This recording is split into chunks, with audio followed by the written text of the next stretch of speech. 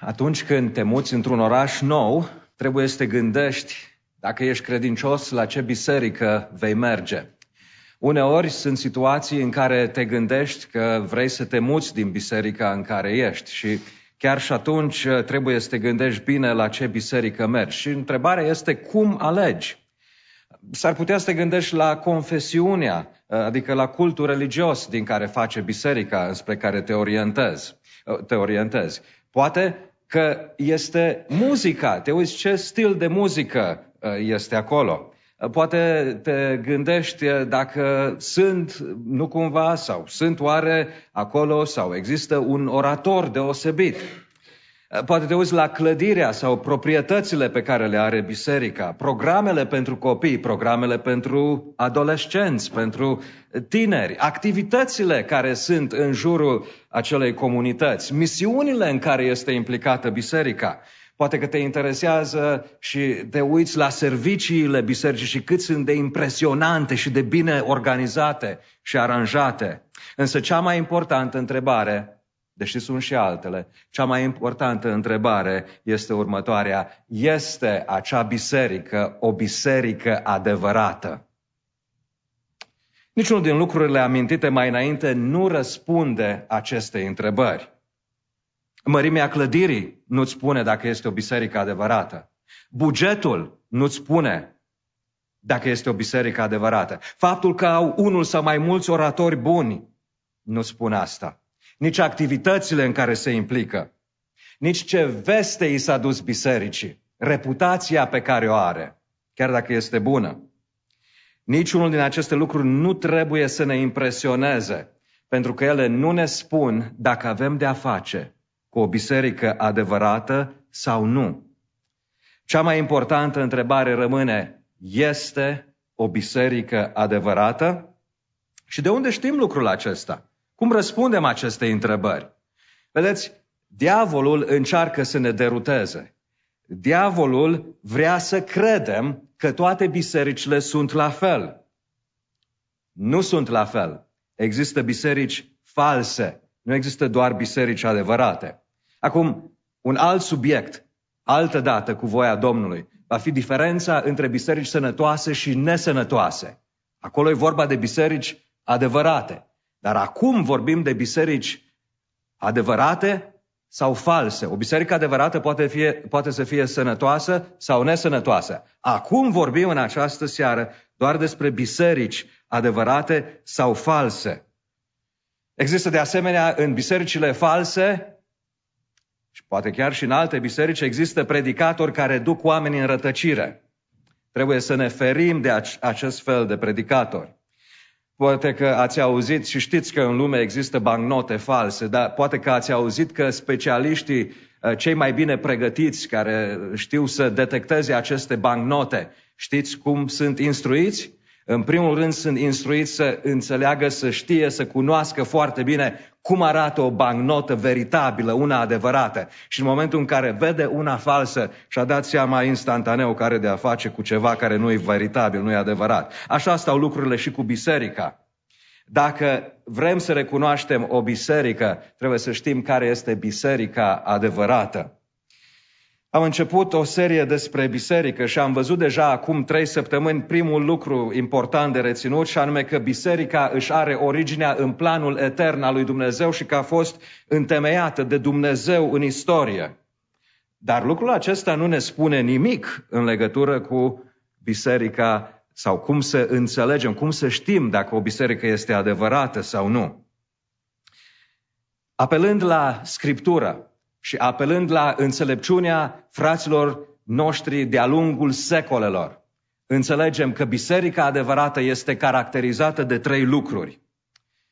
Deci nu sunt lucruri pe care le-am studiat și le-am inventat eu săptămâna trecută sau acum 2 săptămâni sau pe care le-am citit într-un articol sau într-un blog, ci sunt lucruri pe care biserica le-a înțeles de un timp. Și aceste 3 lucruri sunt următoarele. Evanghelia, botezul și cina Domnului și disciplina bisericească.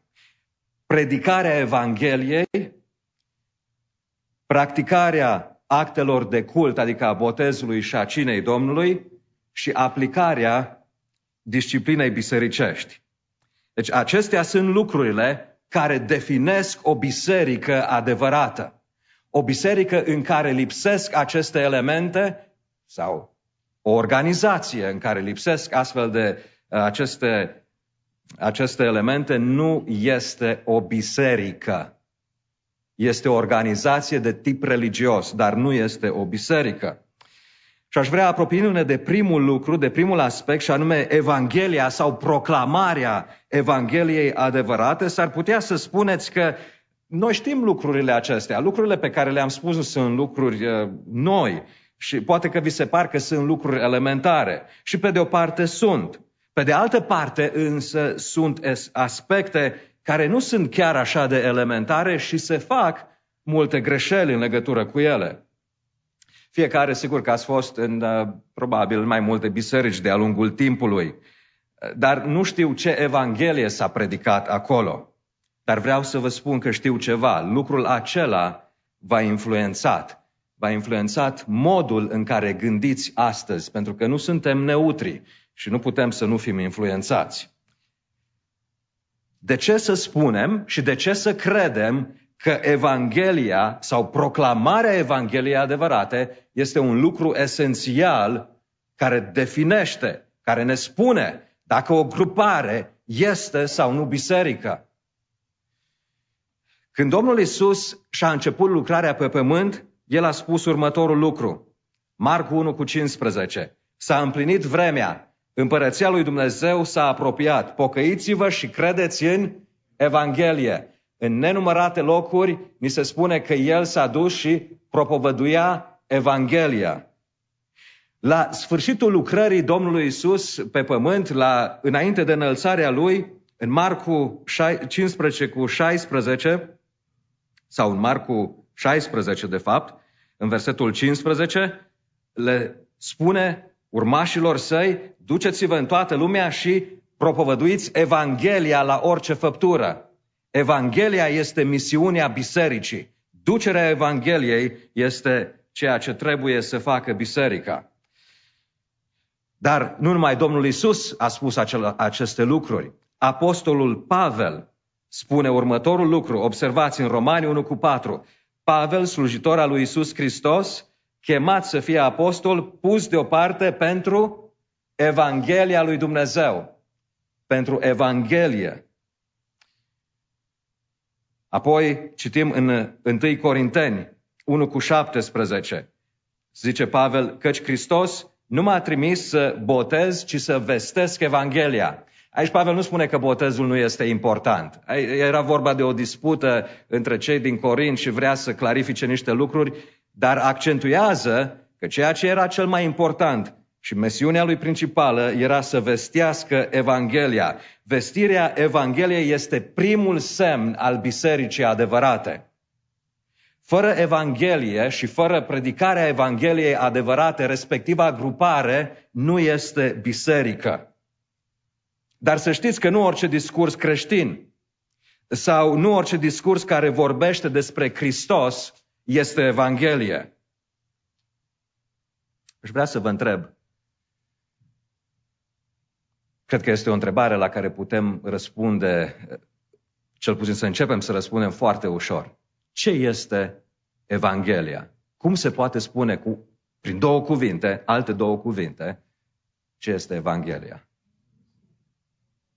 Vestea bună. Este vestea bună. Observați, Evanghelia nu este un sfat bun. Nu sunt niște sfaturi bune. Evanghelia este o veste bună. Evanghelia este o proclamare. Este proclamarea unui eveniment care s-a încheiat odată pentru totdeauna. În Vechiul Testament, când izraeliții erau implicați într-un război, unii care rămâneau în spate în cetate așteptau cu înfrigurare să vadă care este rezultatul luptei. Se întorcea un sol și venea și spunea, veste bună de la distanță, am câștigat. Vreau să vă întreb acum ceva. Cei care erau în cetate, ce trebuia să facă ei pentru victoria respectivă? Nimic. Victoria era obținută. Trebuia doar să o creadă și să se bucure de ea. Hristos a murit pentru păcatele noastre, spune Pavel în 1 Corinteni 15. Asta ne arată că faptul că a murit pentru păcatele noastre ne arată că noi suntem vinovați. Suntem vinovați în fața legii lui Dumnezeu. Dar Pavel continuă și spune că a fost îngropat și a fost înviat. Și el spune acolo în acel text că aceasta este Evanghelia și dacă crezi acest lucru, dacă te încrezi în el, ești salvat de mânia lui Dumnezeu. Și vorbind de Evanghelie, cel mai important lucru este justificarea prin credință. Adică, vedeți, de multe ori citiți în special în scrierile lui Pavel despre a fi socotit neprihănit. Este una să fii neprihănit și este complet altceva să fii socotit neprihănit. Biblia spune că nu este niciun om neprihănit, niciunul măcar. Bineînțeles, atunci nu se referă la singurul care a fost neprihănit, Domnul Iisus. În rest, ceilalți sunt sub această sentință. Nici unul măcar. Dar toți cei care cred în Domnul Iisus pot să fie socotiți neprihăniți.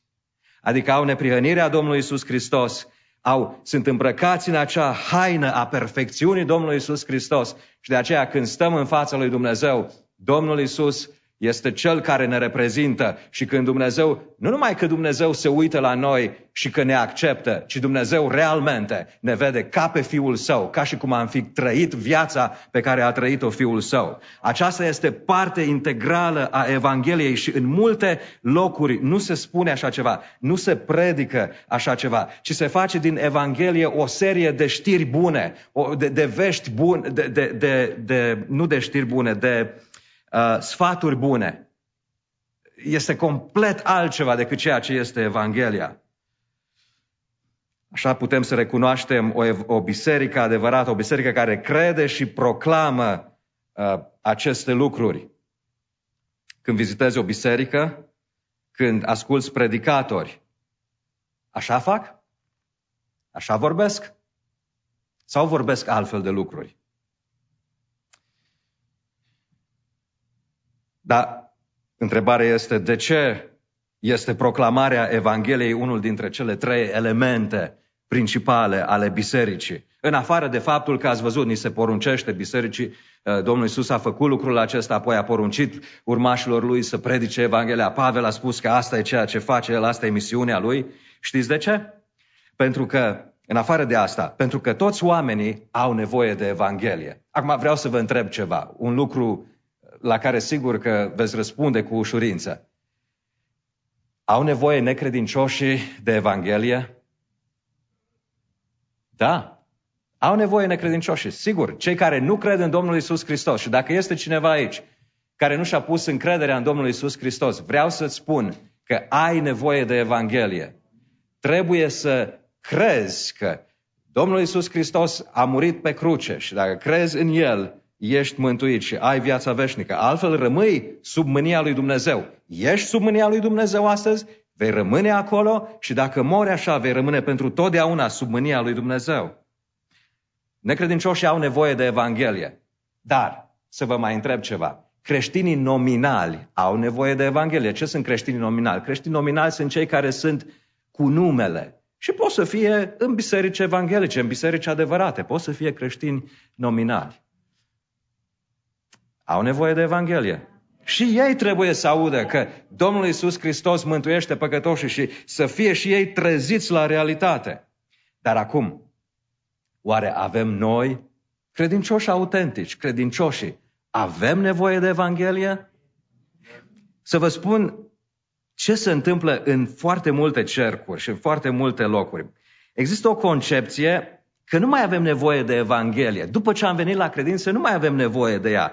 Oarecum Evanghelia este ABC-ul credinței. Cei care sunt nemântuiți, da, ei au nevoie. Cei care sunt creștini de formă nominal, da, ei au nevoie. Dar noi nu mai avem. Noi am progresat spre lucruri mai înalte, mai adânci, mai sofisticate. Dar vedeți, Evanghelia nu este doar ABC-ul credinței, ci este și restul alfabetului credinței. Pavel le scrie romanilor în Romani 1:15, dorea să meargă să viziteze acea biserică. Nu întemeiase acea biserică, dar era o biserică bună, o biserică cu oameni credincioși. Și știți ce le spune? Nu spune, vreau să mă duc și să vă spun niște lucruri pe care nu le-ați mai auzit niciodată, ci spune, astfel că în ce mă privește sunt dornic să vă predic Evanghelia vouă celor din Roma. Extraordinar! Ăștia erau credincioși. Vedeți, avem nevoie de Evanghelie pentru că suntem slabi, pentru că suntem păcătoși și avem nevoie de asigurare că suntem acceptați și primiți de Domnul. Și avem nevoie de Evanghelie ca să putem să fim sfințiți în continuare. Deci mesajul principal al Bibliei este Evanghelia, este vestea bună. Și asta nu înseamnă că fiecare verset din Biblie sau fiecare capitol vorbește direct de Evanghelie. Dar fiecare capitol, fiecare secțiune a Bibliei este legată într-un fel sau altul de Evanghelie. Este legată într-un fel sau altul de lucrarea Domnului Iisus Hristos, de persoana Lui și tot ceea ce a făcut El pentru răscumpărarea noastră. Deci toți oamenii au nevoie de Evanghelie. Au nevoie necredincioșii, creștinii nominali și credincioșii. De aceea este misiunea bisericii și orice biserică adevărată predică Evanghelia. Acum întrebarea e cum să predică sau cum ar trebui să se predice Evanghelia sau cum se predică Evanghelia în biserica adevărată și asta pentru că, din nou, încercăm să înțelegem ce înseamnă o biserică adevărată. Și aș vrea să amintesc 2-3 lucruri. În primul rând, aș vrea să vă spun că Evanghelia nu se predică fără lege. Ce vreau să spun cu asta? În Noul Testament și în Vechiul Testament avem o serie de porunci. Orice lucru care ni se spune că trebuie să-l facem pentru neprihănire în Vechiul Testament sau în Noul Testament este lege pentru noi. Nu e adevărat că nu există lege în Noul Testament. Legea morală a existat înainte de Moise, înainte de legea lui Moise, în timpul legii lui Moise, după legea lui Moise. Avem aceste porunci, avem legea lui Dumnezeu.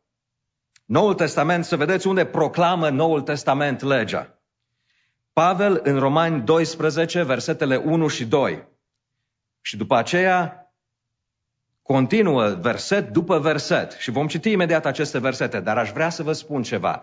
Înainte de a ajunge la acest punct în care Pavel predică, proclamă legea, Pavel 11 capitole desfășoară Evanghelia.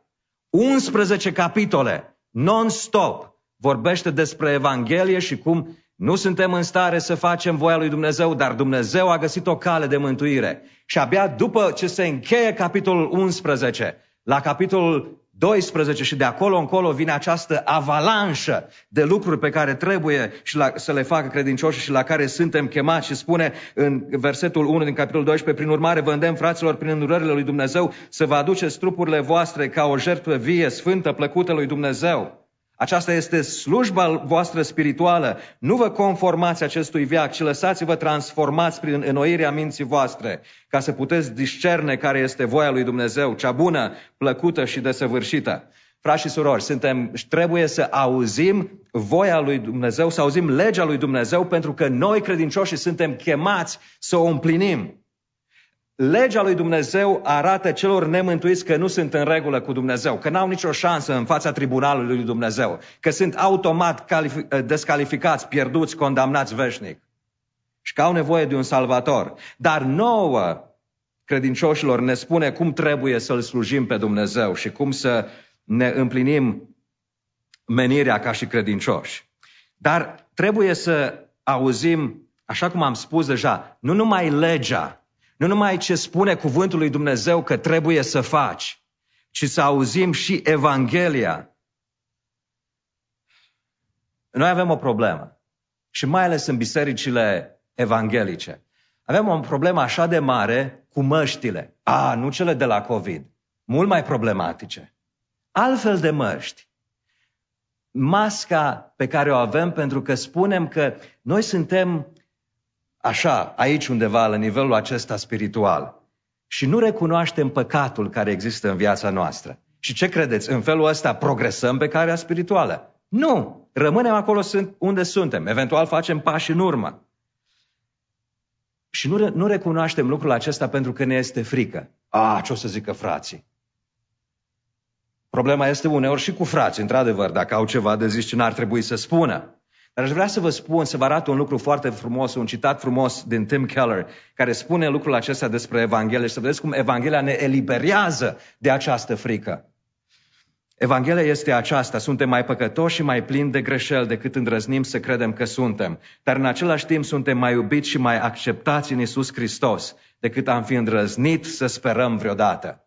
Extraordinar! Suntem mult mai nemernici decât ne-am închipuit că suntem și suntem mult mai iubiți decât am fi îndrăznit să credem. Cum se predică Evanghelia în biserica adevărată? Aș vrea să spun că se predică în fiecare duminică și nu ocazional. Frați și surori, după o săptămână în care suntem împresurați de tot felul de lucruri, de probleme, de ispite, de necazuri, nu? De ce avem nevoie? Sufletele noastre au nevoie să audă glasul Salvatorului. Nu să ni se facă morală tot timpul, cum se face de la multe anvoane, și să ni se spună că n-am fost destul de buni, că n-am făcut tot ceea ce trebuia să facem. Da, este un loc și pentru asta. Dar știm și noi lucrul ăsta foarte bine. Știm și noi cât de departe am ajuns sau cât de departe suntem de standardul lui Dumnezeu. Nu de asta avem nevoie. Nu avem nevoie de politică în biserică. Este irelevantă la amvon. Noi predicăm pe Hristos cel răstignit. Noi predicăm Evanghelia. Noi predicăm o altă împărăție. Sigur că putem să vorbim și trebuie să spunem și să arătăm deciziile păcătoase care sunt. Nicio problemă în legătură cu asta. E nevoie trebuie să facem asta. De la amvon trebuie să predice Evanghelia, nu tot felul de glume sau discursuri de divertisment. Nu tot felul de discursuri motivaționale. De ce avem nevoie, frați și surori? De Domnul Iisus Hristos care a fost crucificat pentru noi. Și acum am spus, Pavel zice, noi îl propovăduim, îl predicăm pe Hristos cel răstignit. Avem nevoie și trebuie ca El să fie zugrăvit în fața ochilor noștri spirituali din nou și din nou. Marea lucrare de mântuire pe care a făcut-o. El le-a spus galatenilor și se miră de ei și se miră cum de au fost fermecați ei, cei în fața ochilor cărora a fost zugrăvit Hristos ca răstignit de către Pavel, bineînțeles. De asta avem nevoie, să-L vedem pe Hristos răstignit pentru noi, zugrăvit în felul acesta. Da, e adevărat, greșim, păcătuim, da, știm, suntem inadecvați, dar Salvatorul a murit în locul nostru și suntem ai Lui. Iar acum, odată ce înțelegem asta, venim, recunoaștem că greșim adeseori, îi mulțumim pentru iertarea primită și îi cerem să lucreze mai departe în noi chipul Domnului Isus. Avem nevoie în fiecare duminică de Evanghelie. Și aș vrea acum să te provoc să spui serios întrebarea. Sunt așa predicile pe care le asculți? Așa sunt oare bisericile pe care eventual le vizitezi sau le-ai vizitat? Și nu te pripi să spui da, pentru că răspunsul nu este chiar așa de simplu. Așa vorbesc oare predicatorii sau tună de la amvon doar legea lui Dumnezeu? Care am spus, trebuie să fie spusă, dar nu fără Evanghelia, fără să pomenească Evanghelia. Este un predicator cunoscut în mediul evanghelic românesc, îl cunoaștem toți sau aproape toți. Am ascultat în urmă cu ceva timp 2 predici de-a lui, vreo 80 de minute. O grămadă de sfaturi bune, lucruri bune, absolut, categoric. Dar, frați și surori, nici o fărâmă de Evanghelie în aproape o oră și jumătate de predică. 2 predici. Niciodată nu mi-aș supune familia la așa ceva, la o astfel de învățătură. Evaluează și tu bisericile și predicatorii în felul acesta. Predică Evanghelia, o predică în fiecare duminică și nu doar pentru cei nemântuiți. 2 cuvinte, 2 minute acolo la urmă pentru cei nemântuiți. O predică pentru tine, îți arată cum ești iubit în continuare de Domnul Iisus Hristos și cum asta te transformă, te motivează. Sigur că sunt o grămadă de biserici în care nu se predică Evanghelia și unele sunt ușor de arătat.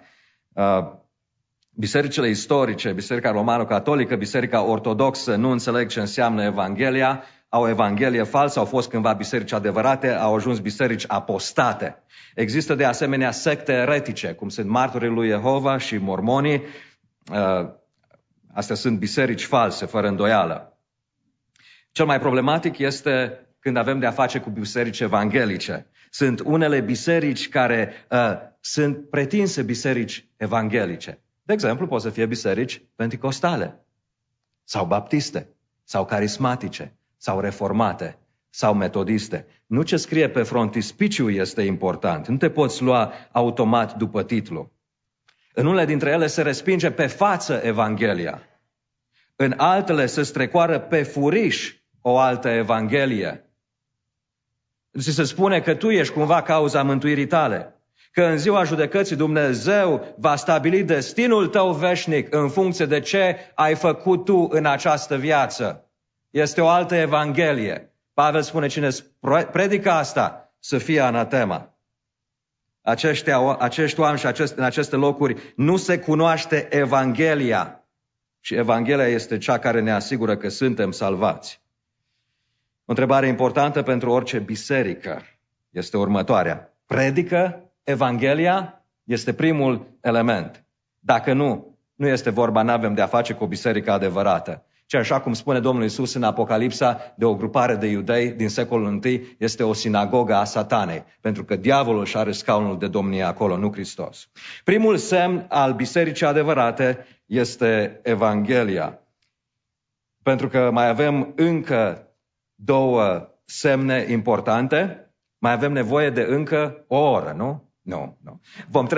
Vom trece telegrafic prin următoarele două și aș vrea să spun atât. Cina și botezul sau administrarea actelor de cult sunt lucruri pe care Mântuitorul le-a poruncit. Sunt spre binele nostru și sunt lucruri pe care nu le putem discuta. El ne-a spus să facem aceste lucruri, nu vreau să intru, cunoaștem semnificația lor. Aici probabil problemele sunt mai puține, nu sunt chiar așa de serioase, dar există chiar și aici anumite probleme în felul cum privim aceste lucruri. Atât cina cât și botezul nu sunt despre noi. Noi avem tendința întotdeauna să facem toate lucrurile despre noi, să întoarcem reflectorul spre noi. Nu. Sunt despre Hristos. Când vin la cină, mi amintesc de ce a făcut El. Nu de ce am făcut eu săptămâna trecută. Eu știu ce am făcut săptămâna trecută. Dar știu ce a făcut Hristos la Calvar, slavă Lui. La fel și botezul. Obișnuiam să spun celor care se botezau felicitări. Nu mai spun asta niciodată. Le spun slăvit să fie Domnul, că Domnul a lucrat în viața ta și te-a chemat de la întuneric la lumină. O biserică adevărată predică Evanghelia, dar și administrează actele de cult, cum sunt botezul și cina Domnului. Dar o biserică adevărată practică și disciplina bisericească.